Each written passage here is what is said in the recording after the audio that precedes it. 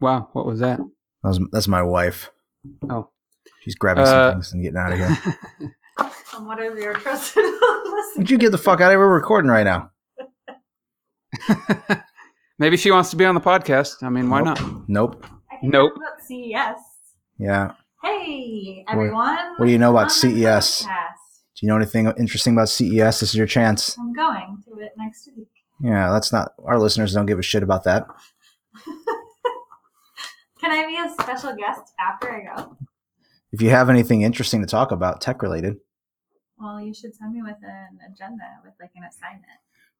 Yeah, we can do that. You don't have to go look for the XPS 13 anymore because that already came out and I bought one today. Bye. Oh, man, I need a bigger lock on this door.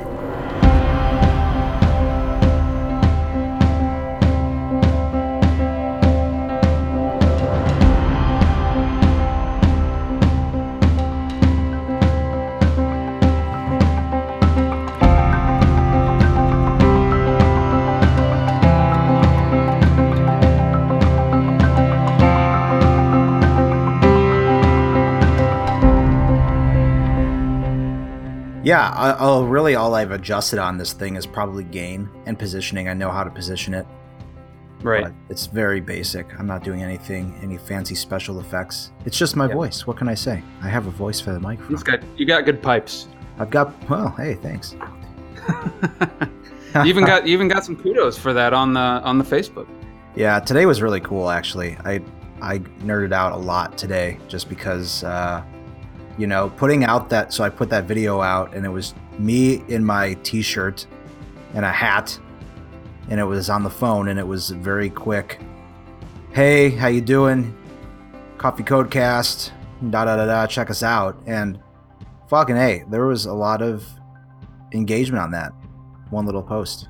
Dude, I was amped up like all day. Your little marketing effort there, like clearly the Gary Vaynerchuk marketing help is pushing us forward because I mean there was a lot of good response on that. You got a ton of impressions, views, whatever the hell you want to call them. A ton of people reached out.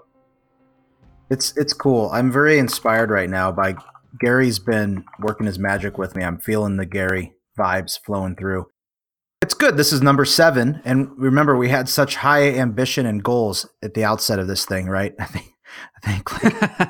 think our goal was to just say something for 30 minutes and post it online, and let's not give too many fucks about who listens or if anybody listens. So it's been really cool to start to engage, and we're getting better each time, learning new tricks and tips along the way, hopefully bringing some value to the people that are listening. I think it's entertainment value on some level, but hopefully it's informational too. I think it is. Yeah, a number of people have told me they appreciate our large amount of bullshit. Yeah. Our little conversational bullshit back and forth, the banter, if you will. I think it's fun. It's to do something a little different. It doesn't have to be one-dimensional, hey, we're just here to bring you the news. You can already get the news on the phone. We're not talking about groundbreaking things on the show here. Like all this stuff is already out there. We're not really creating new content. We're just regurgitating it. But I think the way we do it is entertaining, and I enjoy it. And the other part of it too is that we're curating things that are out there. We're finding kind of different pieces to bring together that you're not, it's something that's more distilled. You're not just getting a list of headlines from the news, but we're trying to bring in a few different topics to talk about as well. And maybe we portray it in a way that's clearer or easier to understand for some folks. I don't know. Let me wrap up what we were saying, though, with just a little bit here. So it was very exciting today. We've tried some new things with social media. It's really brand new for us. We don't know what the hell we're doing, right? We decided to start a podcast because we wanted to get more comfortable stretching ourselves a little bit. We wanted to do it for a long time, talked about it for a while, just never really. I wanted to do it. That was something I talked about I have a video for the other project that I'm going to release shortly. But that was one of the things I mentioned in there is that probably for at least 5 years, Kyle, I wanted to do this thing. I didn't know it would be this, but I wanted to do something and give back because, I'm on Stack Overflow for 10 years, stealing other people's thoughts, right? Learning, finding my way through the community and it supported me in a big way. And I always wanted to give back, but I was held back just by fear. I was really afraid to do it. And it's been a joy working on this thing with you so far. Who knows what'll happen with it, but even if we have more days like today where we get to hear from other people and reconnect with old coworkers and just the connection of it, I think that's exciting by itself. Just the connection, who we can meet and talk to and that sort of thing. That's what gets me excited for sure, is just hearing people respond to what we've said or what we're doing, come back with feedback of any kind. I don't care if it's negative and they say, hey, you need to change this or that. Or if it's good, I think just hearing people's response to stuff that we're saying and doing, I think that makes it even more worthwhile, because it's already worth it for me, just from the standpoint of trying to learn to speak a little better. Yes. We were just talking earlier today. We were just kind of like critiquing ourselves and being like, God damn it, we suck. I say, 15 times like in 20 minutes. It's ridiculous. 15 times in 1 minute, Kyle. I wrote it down. Motherfuck. Yeah, it's pretty bad. But I mean, that's why we did this. So that was the point.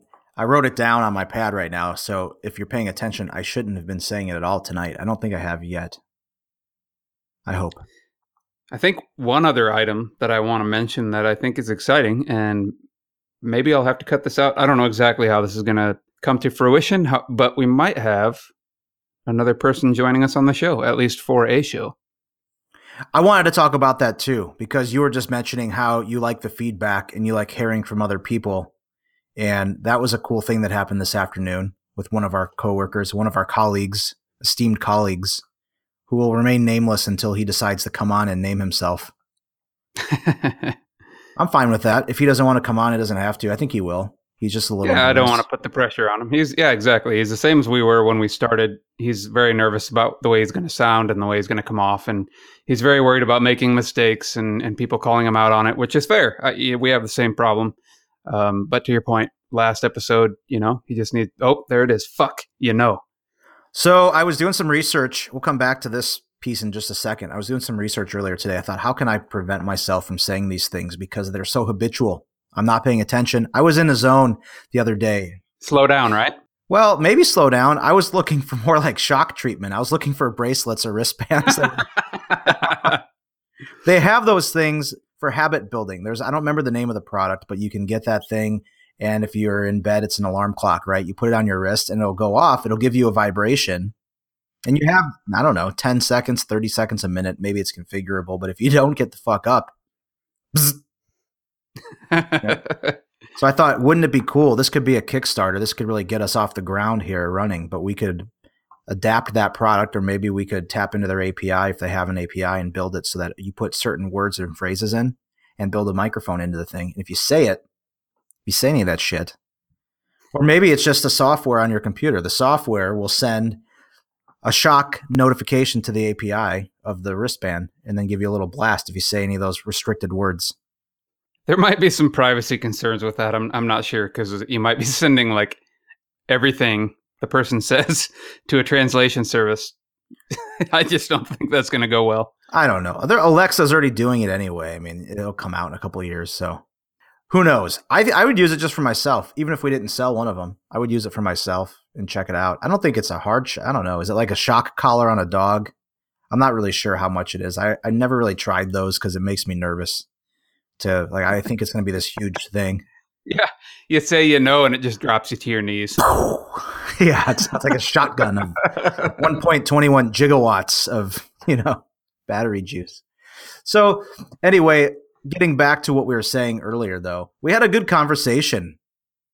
We had good feedback. He gave us some good feedback, I thought. I agree. I think he's done a lot of research into that subject, so I think he'd be a very good person to bring on the show to talk about it.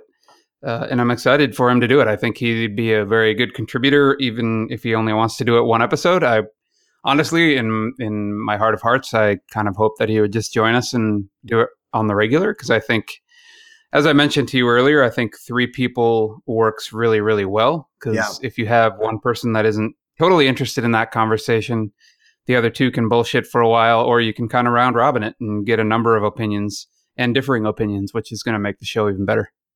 Well, I'm all for it. This thing's evolutionary. We're going to make changes. We already have made some. We're going to do some other things differently. We know we're going to bring on some guest speakers for one thing, because we don't want to just, some of these topics that go more in depth, I want to bring somebody else in who has a different perspective for sure. So yeah, we'll see where it goes with him. But it was the topic of net neutrality. Damn it, I just did it. I said it. I would have gotten shocked if I caught myself. What did you say? I missed it. I slid a in there, motherfucker. Damn it. Well, maybe what we should do instead is we could get like a remote shock bracelet. So if you're listening to me and I say it, you can shock me remotely. Oh, fun. Yeah, that'd be good. Yeah, that'd be good. That wouldn't be rife with abuse at all. Can we establish some healthy boundaries around it? You can't just fucking hit the button just to be a funny guy. Yeah. Well, I got my nuke button on the desk here. It's bigger than yours. This is, well, we don't have that much time to talk tonight. I'm sorry, unfortunately. That'll have to be reserved for another episode. Anyway, it was a great opportunity. We did the net neutrality piece, and we were trying to put it together with what we had. But, he understood. I did it again. See, I fucking did it again. Shit. We did the piece. He listened to it, and he had some constructive feedback and pointed out that we missed a few points, had a few things that he would add, send us over some articles. This is the type of thing that we encourage. This is what we want to have happen. So I said to him, look, you understand some of these things better than we do. Why don't you come on and talk to us about it? Right. And he's listened to a handful of podcasts that are deep dives on the subject. So he's got a pretty good breadth of knowledge on it. So I definitely would encourage bringing him on. I hope he does it. And he brings the youthful voice to the show, because we're old dudes at this point. He does bring some youth to the program if he comes on. And I'll say this, and this is true whether he decides to come on or not, but I love working with him because I tell you, the guy is very thorough in his evaluation. He's not, some guys just want to get out there and just get the job done. How quickly can I get from A to B? Yeah, maybe it's a little rough around the edges code. Maybe it's not fully tested. He's not one of these guys also who's going to test the shit out of it and make it perfect. But I think what his strength is that he's trying to be pragmatic about it. Here's the task. Here's what I need to accomplish. Here's the deadline. But am I doing it in a way that is going to be helpful for the next guy? Am I doing it a good enough way? I did it again, motherfucker. You're gonna catch it here, because now you're really pissing yourself off with it. So at least I'm hearing it this time. I didn't hear it once last time live, and then listening to it drove me crazy. Yep. But that's what I want to say about him. That's what I think about him. He's got this little piece of, I don't know how you want to describe it, but there's this analytical side that's always questioning, is this really the right way to go about it? Or is there a better way? Or is there, and yet very practical and pragmatic about getting things done. I really appreciate that. I don't, damn it, I did it too. I don't know if we want to continue to feed his ego. Yeah, you have to work with him every day. I don't really interact with him that often, so I could be full of shit. He might not really be like that in the day-to-day. No, he's great. I definitely appreciate having him around, and I think he's a very, very solid asset for the company, and he was a great hire, and I appreciate everything that he provides. So let's move on. Let's move on to some follow-up and show news. It looks like you are full of it here. Well, I had some things in here, but I have a few things I want to talk about. First part, oh, yeah, the domain is up. We figured that out through a little trial and error today. www.coffeecodecast.com is live, goes to the Libsyn website now. It resolves also to the non-dub. So domain's up. That's good. We had some DNS propagation issues earlier. They're resolved now as far as we know. So you should go there to that site and listen to this wonderful episode, number 8, along with all the others in the lineup. Number 2 is the most heavily downloaded episode, by the way, 130 times downloaded so far. The parental advisory is everybody likes it. Yeah, it was the introduction to the F-bomb that we'd be, we're going to be cussing, a little fucks, a little shits, and motherfucker occasionally. Maybe in the podcast world, swearing sells, kind of like sex sells, Yeah, I think You it does. know, Now you're doing it. At least I Fuck you. passed it on to you. I'm feeling good now. This is getting out of my system, This is getting out of control. getting out of hand here. Woo! So the domain's up. The second piece of show news and follow up. This was exciting. So last night I was up late working on some shit. I was working on a project, and I went to bed around 12:30. And I was checking my phone, and somebody had posted that the Dell XPS 13 was released, and I thought this can't be really happening because CES isn't until the 9th. This is way too premature.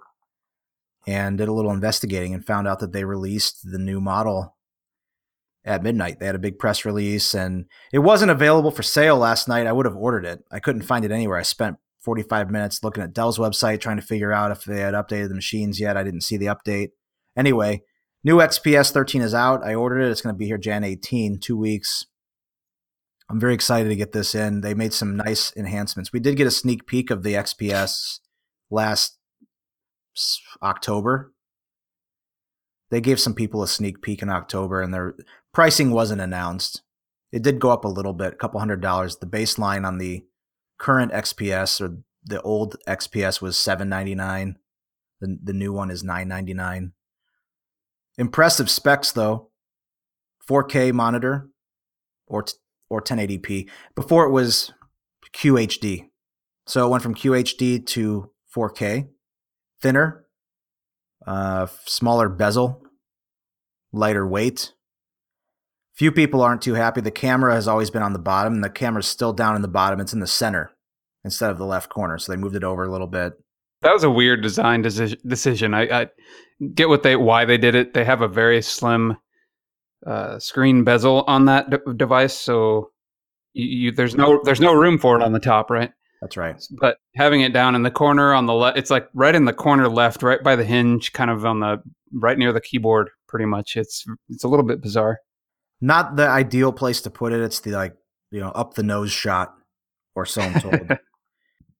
It's a sleek looking laptop. It's the world's smallest 13-inch laptop and most powerful. That's the claim.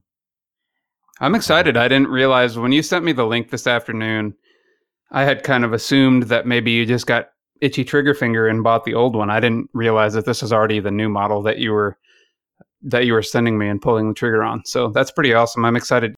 So I'm very stoked about this thing. I can't wait to get my hands on it. I've wanted to get rid of the door stopper, the T440 for a long time. What did I get in there? I said I was going to do this, and I did it anyway. Like I said I would. 512 solid state. Okay, 4K. I went with the 4K resolution. I wasn't sure if I was going to need that or not. I'm going to lose some battery on that, but it sounded really nice, and I thought, why not? It's awfully minimal, though, right? What's the difference between the 4K and the 1080 in terms of battery life? Like, how much are you losing? Well, the 1080 says 19 and a half hours, which is crazy. I don't know how you'll ever get that out of it, but that's the claim. They improved the battery life on it. I think the 4K people said, I don't think anybody got close to 19 in the tests. It probably got closer to 12, maybe 14. That's on the 1080. Yeah, and I think you lose a couple hours on the 4K. Yeah, so, I mean, yeah, if you're getting 9 to 10 hours of life out of a laptop, that's pretty fucking solid, really. I'm not going to bitch about that. I have not gotten 9 hours out of my phone barely. So, well, the Pixel 2 is good, but other things I've had have never come close to that before. So it'll be a big improvement. Cool. I'm excited to hear more about this in 2 weeks. When hopefully that'll coincide with a return trip to Seattle, so you can bring it with you. Well, that is close, right? Well, let me look. I'll be out there the 10th. The next one is going to be, let me look at the door. I have a big one of those at a glance, like a 3 foot by 2. Oh, I did it again. I fucking did it. This is going to be a bitch to edit the show. You know that? You're going to have a lot of editing to do. Maybe I just leave it all in there and people can laugh at us being fucking idiots. Well, that's your call. You're the editor. I'm not going to tell you how to do your job. Just make sure it's ready to go live on Tuesday. Ooh, deadlines.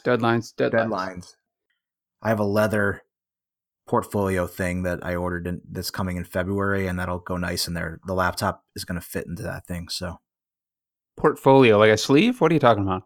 Yeah, it's the old school portfolios before laptops and shit, was just a leather bound notebook kind of that had room for a calculator inside and Oh, sure. I know what you're talking about. notepad, pens, and pencils. Well, this one is more geared towards tech, so it's going to be a little larger than that. And it's just really a slim briefcase. Really.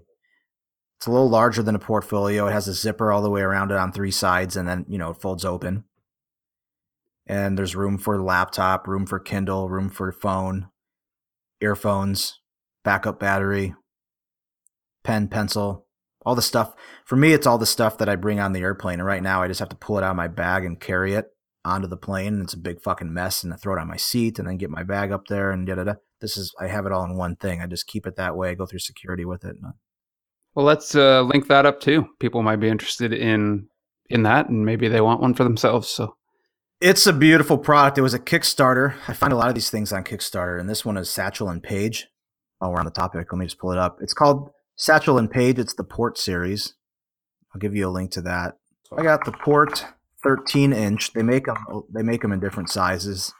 They haven't released them yet. They're coming out soon. Real cool looking.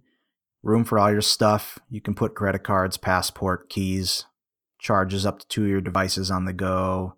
Anyway, it was a Kickstarter. It was hugely successful. They raised $320,000 to build this thing.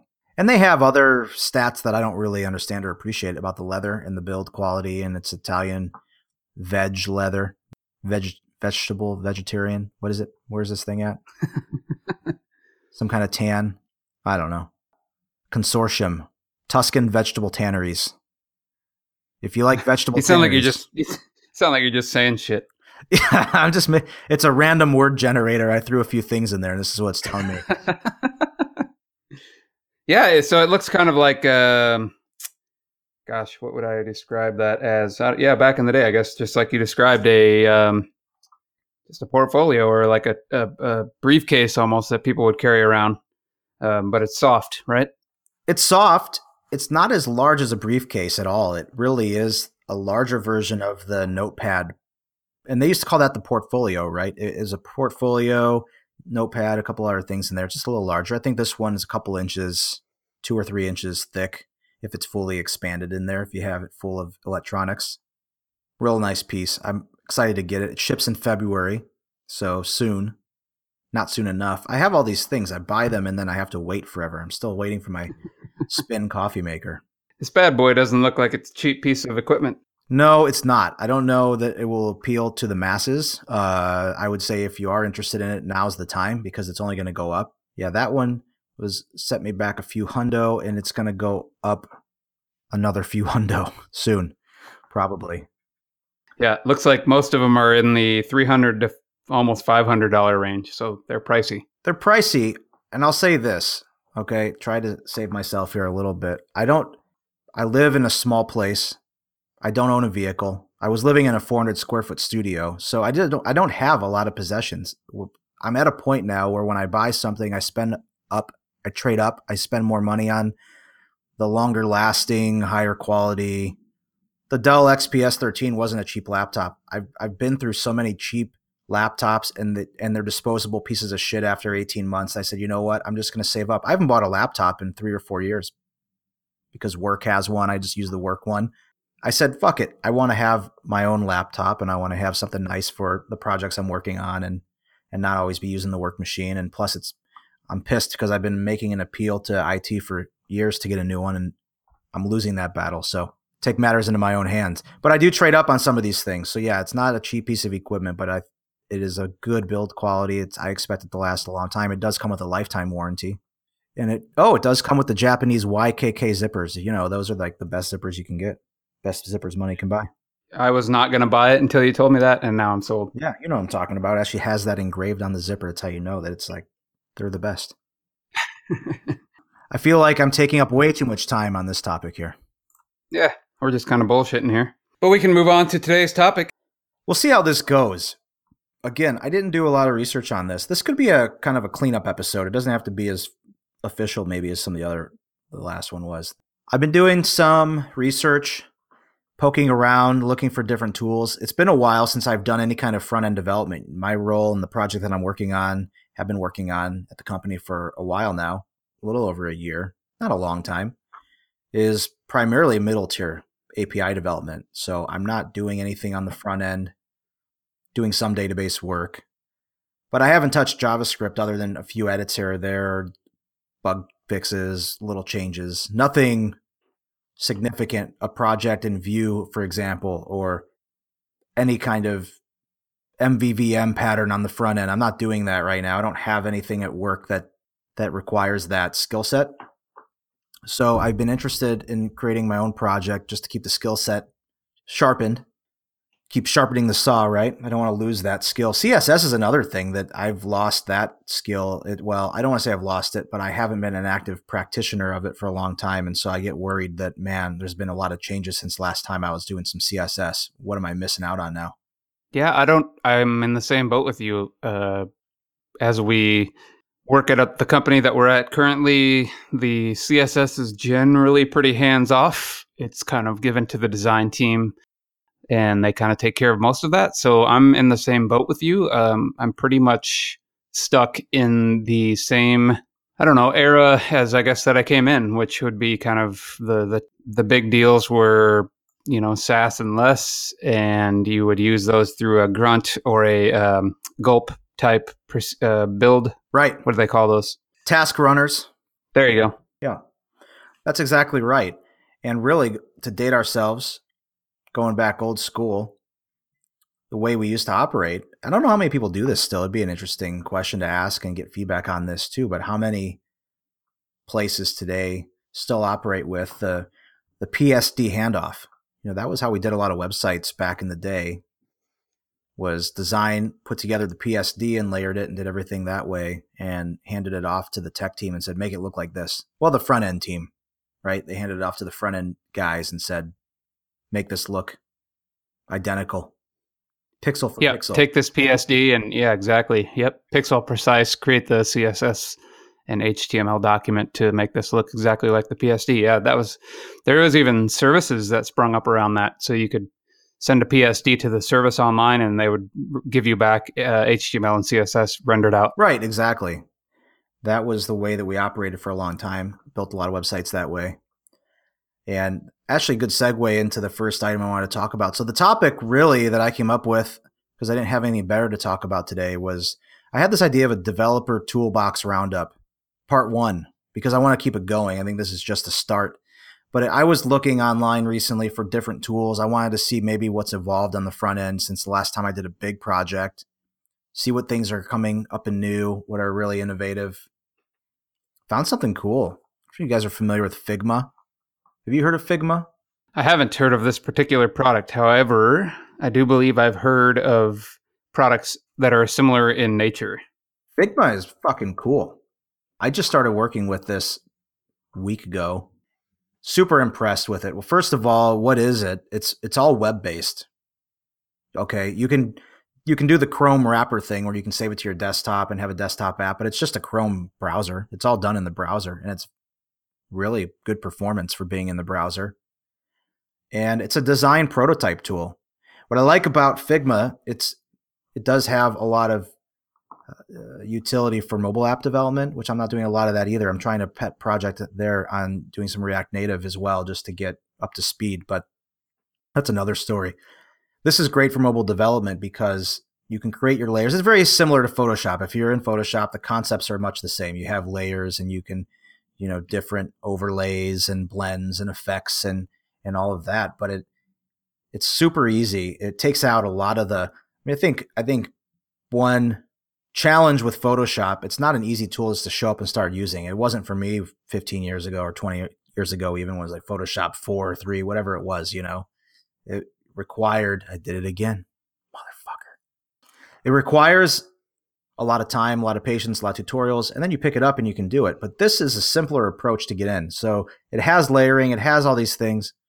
You can create your screens or your views, and it's a rapid prototyping tool. So you can see what your view is going to look like on different form factors. iPhone 10, iPhone 6, Pixel 2, Galaxy, whatever the mobile device is, you can see, and it has special tooling built in to help you design the layouts for it. So you can say, well, okay, here's how I'm going to set it up the first time. And if it's a larger device, then I want to make sure that the image stays centered. And if it's a smaller device, then, whatever. You start out on the small one, you can tell it how to scale up. And you can even get as sophisticated as linking those pages together. So you could have what looks like a functional application that's all just done through this web software, through this web page. So this is where I was saying earlier that I've seen similar products like this that do really what this amounts to is it's like a visual wireframe, right? So Yes. Back in the day, you would create wireframes and you would create, they were literally wireframes. They look like wire documents. And you would create multiples of these and it would kind of show the flow of an application. So you'd show one screen and then maybe there's a button in the wireframe. And then you would say, oh, if you click this button, then you go to the next document, which is another wireframe for the next view. Well, what this does instead is it provides you a actual interactive clickable document that you can actually do the same type of thing. So it's a much more modernized approach to wireframing. And it skips a few steps in the design process because really you're not even wireframing at this point. Wireframing, you don't have consideration for the look and feel, really. It's about placement and... Yep, it's kind of layering them all together. It's layering design and wireframing into one product. It comes with a few different templates that you get out of the box to play with. And so the one that they have here is this art museum app, and there are 9 pages. And they're kind of in this linear fashion. You can see each page and hide it and show it or whatever. But it looks like the final application. You even have the iPhone graphics with the battery status up on top and the Wi-Fi and the time.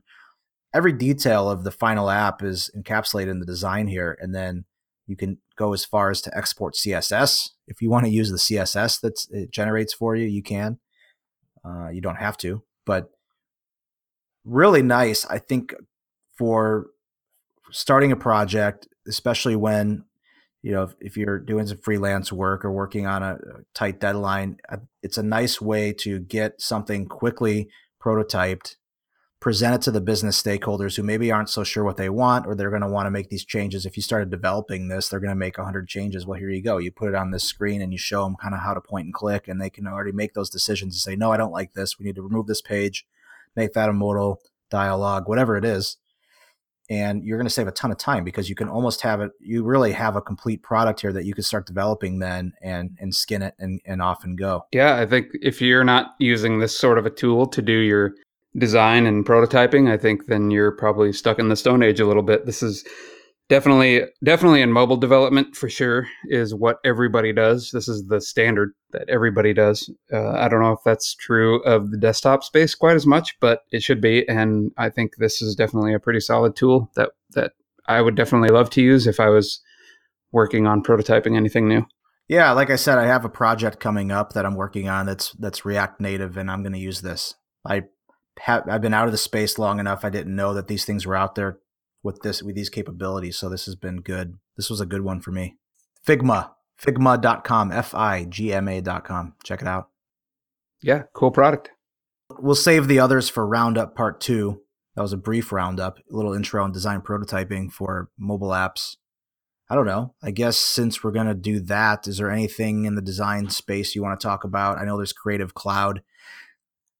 The challenge that I've seen and the arguments against Creative Cloud is that it's a desktop app that exists in the cloud. It hasn't pivoted to cover collaboration very well for teams doing design the way that we do Slack, and we have chat now, right? We have these ways that we can communicate like that. You don't have that with the Creative Cloud in the way that you start to see with, there's Figma. There's another one too. Damn it. What's the name of the other one? Not totally sure what you mean by Creative Cloud either. The Adobe Creative Suite. Oh, got you. Okay. Just the fact that Adobe is a cloud offering now, it really can be misleading. It is in the web. Well, you download the app and it connects to the cloud. It's an extended version of the desktop application. Did it really bring additional collaboration to the program? I don't think the collaboration there is what. It's not the Slack of design, right? It's still a desktop app that happens to have a cloud back end and backbone. Yeah, every creative cloud product that I use, which is primarily Lightroom and Photoshop, they are cloud backed in that you can store your files in the cloud, but I don't think that there's a lot of collaborative tools in there. Lightroom does give you support to be able to do some of the editing via a web browser, and it'll translate to your desktop app as well, but it's not the full application on the web or just the application being on the web. It's a little bit of a different paradigm. The other design tool I was talking about that is Sketch. Have you used Sketch before? Oh, sure. I mean, I've not used it, but I definitely know of it. Yeah, Mac only. That was one. I'm not a designer, but I was one consideration for getting a Mac is that I would have to Hackintosh this thing if I wanted to use Sketch. It's not a web-based product, but it's very much looks like a teamwork collaboration design tool. Yeah, I think it's very, very popular on the Mac, but yeah, I'm not a designer either, so I've not really had the opportunity to use it. I'm sure Casey or somebody at work probably has used the crap out of it. But. So next time, on the Toolbox Roundup Part 2, we'll talk IDEs. Ooh, I like talking about that. There's been some really cool stuff going on in the IDE space. Why don't you take us in the news here? We don't have a ton of time left, but there's a few things we wanted to talk about in the news. I was going to skip out of the Google Calendar update one, unless you really, really want to talk about that. I don't know that there's really all that much to talk about there. I'll touch on it briefly just because I've been a Google Calendar user forever. They're phasing out the design, so you're going to new design. I like the design. This isn't a complaint. I think this is great. I wish they did this a long time ago, actually. I like it. I don't know how you feel about it, but it's already showing up if you're in Google, the G Suite now, the old Google Apps for your domain. If you're a G Suite owner, so you've got a custom domain using Google tools, you can enable that feature in your admin panel and get it. And everybody else will get it on Google end of February. Yeah, I'm a very big fan. The design was cleaned up quite heavily. It looks far more modern. It adheres to the Google material design standards. It's much, much more responsive than the old site is. I would say effectively it's easier to use. Things are more obvious and much more properly placed in terms of UI. So yeah, overall, I think it's a great update. And I use Google Calendar for all my personal calendars. And I have one with my wife that we share. Same. For shared events. So, I mean, we definitely use Google Calendar on a regular basis, although maybe not directly through the Google site. I'm definitely utilizing the service quite regularly. Very good. Enough said about the Google Calendar design. There's not much else to talk about, but I thought it was worthy of bringing up. It's going to look different. If you can get on it now, check it out. It's pretty cool. Let's talk about Windows 10 sets. Yeah, have you tried this yet? I haven't gotten my hands on this one yet. I have not tried it. I watched the video that they provide at the URL that we have here in the show notes. And it looked really cool. It's a really interesting concept. The idea of the whole thing is that for each window that you have in Windows, you effectively get tabs, just like you would have in most modern browsers. And the tabs aren't restricted to, I guess, Windows functions. So what you might have is a window with Chrome loaded in it, for instance, I guess. And you might have another tab in that window that is Photoshop. And then you might have another tab that is Windows Explorer. And you might have another tab that's, whatever, XYZ application. It doesn't matter. You can have effectively different apps loaded into different tabs. So this is some trippy shit. What happens if you put Chrome inside of a tab? Do you get tabs in tabs? I would expect, because, effectively what you have is you have a containered application inside that window, right? Yeah, you'd have a top-level layer of tabs, and then you'd have a layer of tabs for Chrome below that active tab. Wow, that's some crazy shit to contemplate there. So the really cool function of this that I was really impressed with in the demo that they did via the video was that if you close out of let's say you create some sort of document and close out of all the windows and tabs that you have open, the next time that you come and you open that document, it remembers what applications you had open in parallel while you were making modifications to that document. And it'll ask you if you want to reopen all those applications in addition to the document. So effectively bringing you right back to the workspace that you were using when you created the document in the first place, which that's pretty damn cool. I'm very excited about this feature. I think it's a long time coming. It's going to change the way that you work in Windows. And here's the deal. It's awkward now. It's awkward the way it works because we are on the internet a ton. You've got Chrome with 100 tabs open, and you got to try to juggle between what's going on. You can have them split off. So you could have, maybe if you're doing project A, you can have Chrome open with 3 or 4 things. If you're using Google Docs, then maybe you can have your Word, document in one tab. You can have the browser in another tab. It's somewhat context relevant. Oh, that's a name that's familiar to me. That was an old company. That's a company that doesn't exist anymore. They're not there anymore. That's right. They changed names. Anyway, I'm excited about this because this is how you should be working, right? It provides a context for everything that you're doing. So I'm working on a project and maybe I need to have a code editor open and that was an example, Visual Studio Code. I want to have Visual Studio Code or Visual Studio open, and I'm constantly on Stack Overflow. So why not have a tab in Visual Studio to Stack Overflow that I can go and search for whatever I'm working on? And maybe I want to have another tab for the localhost application that I'm working on. There's all kinds of things you could do here. If you're doing a research paper, you can have a Word document for that, and you could have 4 tabs for different things you're researching, and maybe a YouTube channel that has clips about it too. And they're all in one place. So now you're not going back and forth and doing as much task switching to find one thing or another. It's all in this bundled up little window.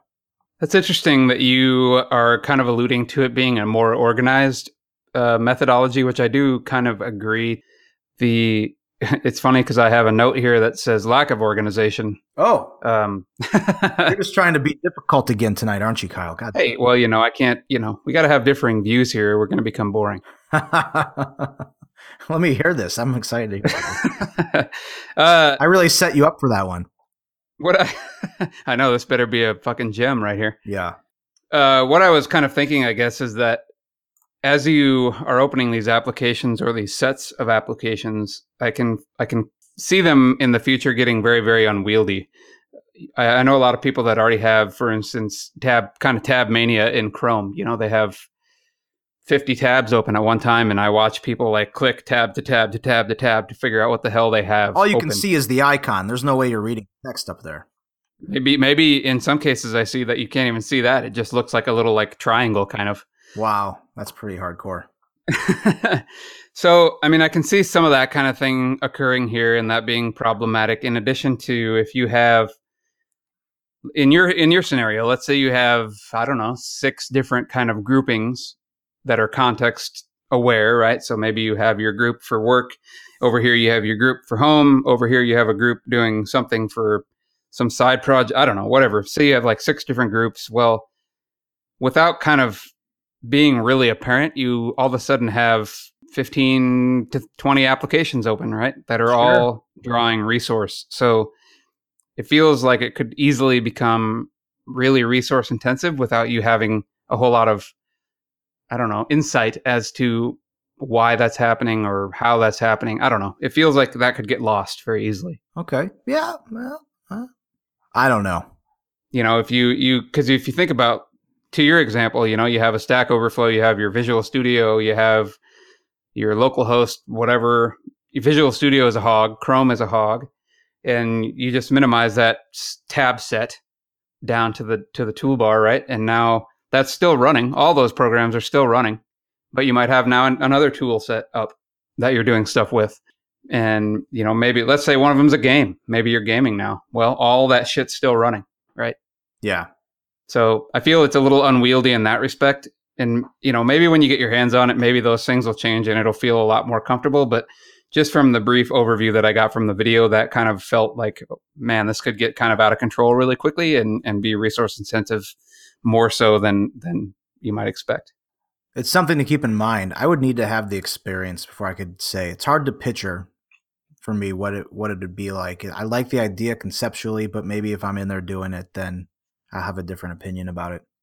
Yeah, I think that's exactly right. Until you get your hands on it, it's hard to make a guess as to how exactly it's going to work based on the short video demo that they gave. So the deal is it's in the Insider program, so people can get access to that already if they are on the fast track to Windows updates. So, yeah, running Insider on that, but I don't know. I should pay attention to how this needs to be done. Oh, the other caveat, of course, is that in the preview it works on Universal Windows platform applications, which I'm not. I don't use those. Cool. Yeah, I'm excited to see. Is there a rollout date for this? Do they have any idea when this was actually going to roll out? I didn't see. Yeah, I don't believe they have any kind of. Yeah, it's early. Not committing to delivery time. No guarantee they'll be in the next major update. Due in March or April. And because it's so complex, it could take a lot longer. So who knows? It may never see the light of day, but it's an interesting concept. Part and parcel to that is the Windows timeline. Do you see that? That's in there too. No, I didn't see that. I can't talk a whole lot about it, but that was interesting because it was a different view that was based on timeline of all the things you're using. So it's if you have 50 windows open, this is your complexity issue, right? They're trying to resolve that. So you go to the timeline view and now it'll show you what you've been most recently working on, and you can go back down the timeline and find your Word document or whatever from 4 hours ago buried down in there somewhere. It gives you a nicer representation of through time what you've been working on. Yeah, I think that's a very helpful tool. Recently opened or just, straight text lists of recently used or opened things isn't always helpful. So I think it'd be nice to have a very visual diagram of what you've been using lately. Yeah. Agreed. So yeah, up next is a story that kind of became hot news for a short time recently, where Firefox began the auto installation of an add-on that people had not requested, and people didn't know what in the hell it was. So what happened here is that Firefox installed an add-on that was a kind of companion, I guess, to this game called Mr. Robot, that it enhanced the game in some way.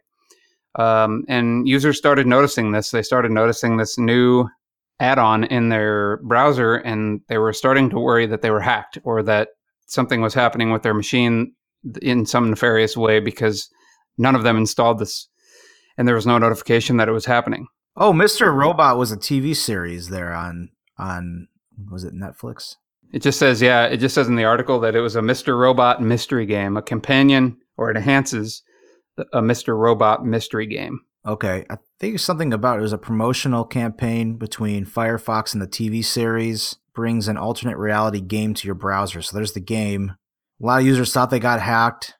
Yep. And, the description was really poor. The description of the actual add-on just says, "My reality is simply different than yours." So it wasn't even helpful to understand what it was.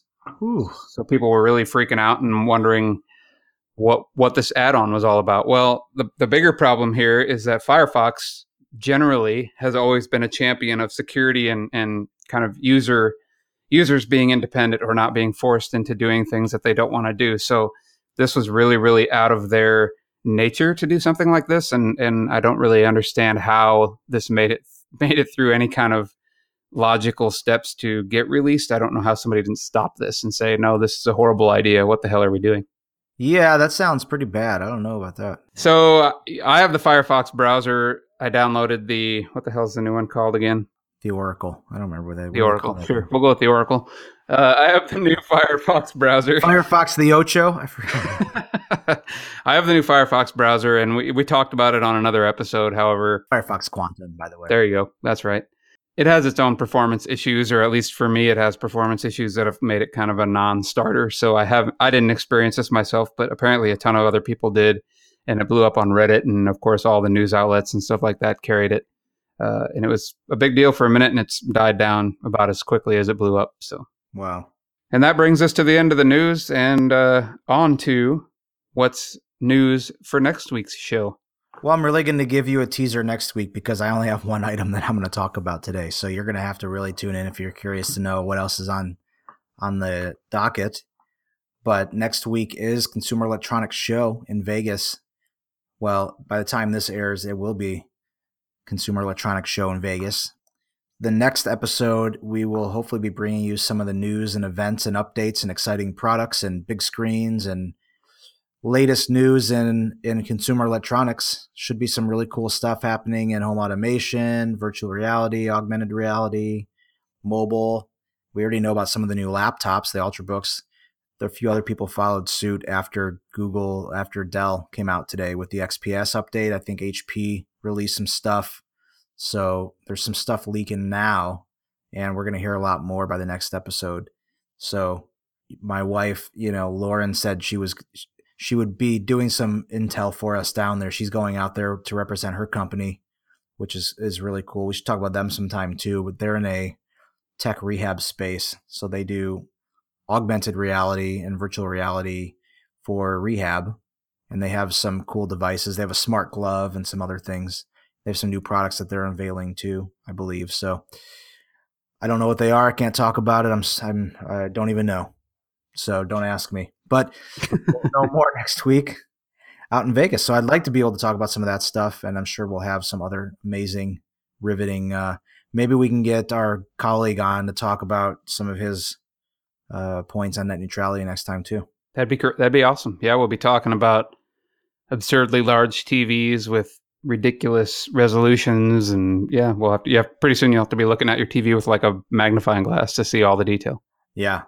Awesome. I hope that this sounds okay. I'm noticing that I was talking quieter this time. I can do that. Oh yeah, I see that mine are all the way at the top. What the fuck? You're running hot, and I'm kind of running out of steam. I'm going to take this weekend off because it was just a fucking week. A lot happened this week. A lot of content was created this week, and a lot of good work was happening too. Yeah, I'm excited, dude. This is an experiment. We're trying to figure out what works, what doesn't, and there's no rules here. I got a $30 credit today on Facebook, so I boosted our post. I boosted your post on the Coffee Codecast on number 7. Okay. And it looks like it's just been running for a few hours, so we'll give it some time and see what happens. Cool. Yeah, I mean, if you just happen to catch the right person, in theory, I mean, that could make it blow up all by itself. But that's another Gary Vaynerchuk-ism, by the way. 1 is greater than 0. Yeah, absolutely. I would agree with that. Yeah. 100 percentile. So that's our motto too. We like that. 1 is greater than 0. So we're not looking for a million, but we just need to get 1. We need to get 1 more. So that's what we're gonna do. We're gonna hustle and it's happening. Get our hustle on. Get our hustle on.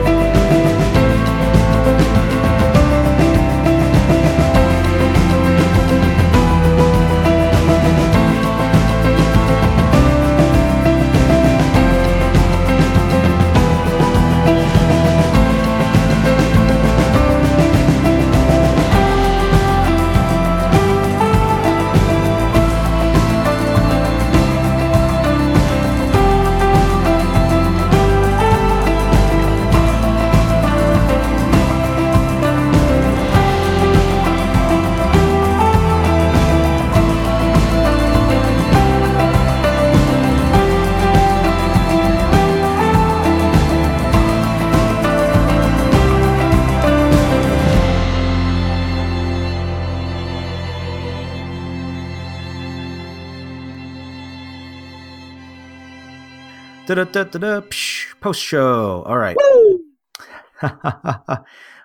What's going on? What do you have here? Yeah, so I just wanted to talk a little bit about customer service, and that's come up for me a number of times this week. The most recent one yesterday came up because we sometimes order our groceries via Safeway's delivery program. I don't know if you're familiar with that at all. I know they do a delivery service. It's similar to Amazon Fresh. Yes, exactly, but they don't have like a monthly fee to do it. Nice. So we've done that a number of times and had pretty good success with it. Generally, if you give them like a 4-hour window of availability, they'll give you free delivery even. So we've traditionally done that, and it's worked really well. Well, the last 3 times that we've done this, it's been nothing but a shit show. So the probably 2 weeks ago maybe I did an order, and what the hell happened there? I made the order and it processed it, or it at least indicated that it processed it, and what the hell happened? I'm trying to remember. And ultimately what ended up happening is something went wrong, and I called their customer service and they said, well, the order never went through, so don't worry about it. Just go ahead and go online and reorder. Oh, come on. So I was like, all right, well, I'll go ahead and do that. That's not a problem. Whatever. So I went ahead and did that, set up the delivery for the next day, and it came and it arrived like it should have. And I went to the door and I got the groceries from the guy, and I was bringing them upstairs to put them back. And the same dude knocks on my door about 5 minutes later, and he has the same fucking order again. And he's like, this one's for you too. And it's all the same shit. It's the same exact shit in duplicate. So that pissed me off. Well, fast forward to, gosh, what was it? Maybe earlier this week, I guess, I put in another order and everything went through correctly. We got an order confirmation. We had a delivery window. Everything was great. Well, the fuckers never showed up, ever. It never happened. Oh, fuck. So it came out of our account. They took our money. Like everything was fine. Everything looked correct. But yeah, they never showed up. So what did they say about this? So Christina wrote him a pretty bitchy email, and said something to the effect of, what the fuck's going on? We're never ordering from you again. This is horrible, blah, blah, blah, blah, blah. Yeah, you gave us twice the shit and then none of it. And they reply and they're like, hey, we're going to give you your money back. That's it. They didn't say sorry. They didn't say, hey, let us make it up to you. They didn't say, hey, let us deliver. I was just kind of flabbergasted by the lack of customer service that was shown, I guess, is what I was getting at. And here's what I'm going to say about this. Here's the fucking thing. I will not shed a tear when Safeway closes its fucking doors. People have a problem with Amazon and the domination of Amazon, but there's a fucking reason why Amazon is worth $8 trillion or whatever the hell they're worth today, right? It's because their customer service is phenomenal. That would never happen at Amazon. You would never have that happen. Nope. And if they would give you the whole fucking order for free before they would do something like that. Exactly.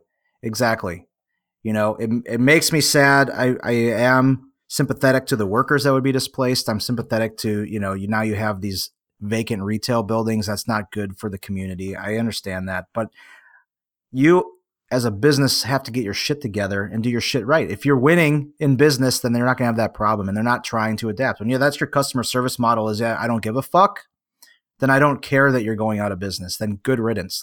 Be gone yesterday. And somebody else will come in and do it better. Yep. It boggles my mind. I mean, it's very obvious in business that the customer is always first, right? If you please the customer, you're going to make money because the customer is going to come back to you and they're going to pay you and they're going to love you and things are going to be great. Even our company made this mistake at some point and kind of got, for lack of a better word, they got greedy and they didn't treat the customer correctly and it fucked us over, right? And now we're going the other way and we're treating the customers really, really well. And hey, what do you know? Here comes floods of money, right?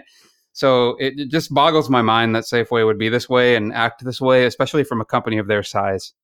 Yeah, it's irresponsible. They're doing a disservice to their own employees because they are going to go out of business and nobody's going to fucking care because they're going to have Amazon who shows up in 30 minutes and gets it right. And if they don't get it right, then they make it right. So fuck them. Exactly. So yeah, that's all I had. It was just kind of a bitch that I was a gripe, I guess, that I was just like, damn, dude, like what the hell is wrong with these companies that like customer service is everything, right? Especially if you're working in an online business where you don't have face-to-face interactions and you can't correct mistakes like that just kind of on the fly. Yeah. Customer service is everything. And not everybody can afford to say, hey, you know what? We're going to give you that for free. Fine. I'm not asking for that. Just handle it in a better way, right? Don't act like, hey, I don't really give a fuck that maybe you needed those groceries for a specific event or you had to go out of your way to replace them because they never showed up. Fuck that. But here's your money back. It would have been a whole different thing entirely if they said, oh my gosh, we're so sorry. Like this has been going on with our system, whatever it is. We're going to make it up to you. We're going to send the order out. The soonest we can send it out is this time. And, whatever. Maybe we'll give you a gift card for next time or we'll throw in, I don't know, whatever it is. But the approach, the attitude that they had was just unacceptable. Yeah. I mean, they did apologize. I guess they say, we apologize for the inconvenience of being charged for an order that you did not receive, which sounds really fucking condescending, right? Yeah. Alicia with contact ID 354775582. You fucker. Yeah. That line was probably pinned to the, cork board on her desk next to the No, that line was in their fucking here's our autoresponder for people that are bitching about their order. She didn't even fucking read it. Oh man. Well, I'm sorry to hear that. And now you know. I guess I'll pay $15 to order from Amazon Fresh now. Well, I don't know. I don't like that. I don't like the fact that they're the only show in town, but they are doing things right, and people should take notice. The Safeway should care. There should be somebody out there who's saying, look, we can win on customer service. Maybe we don't have the most streamlined process. Maybe we don't have the greatest prices on everything, but we're going to make sure that we provide good service, and I think that's who wins,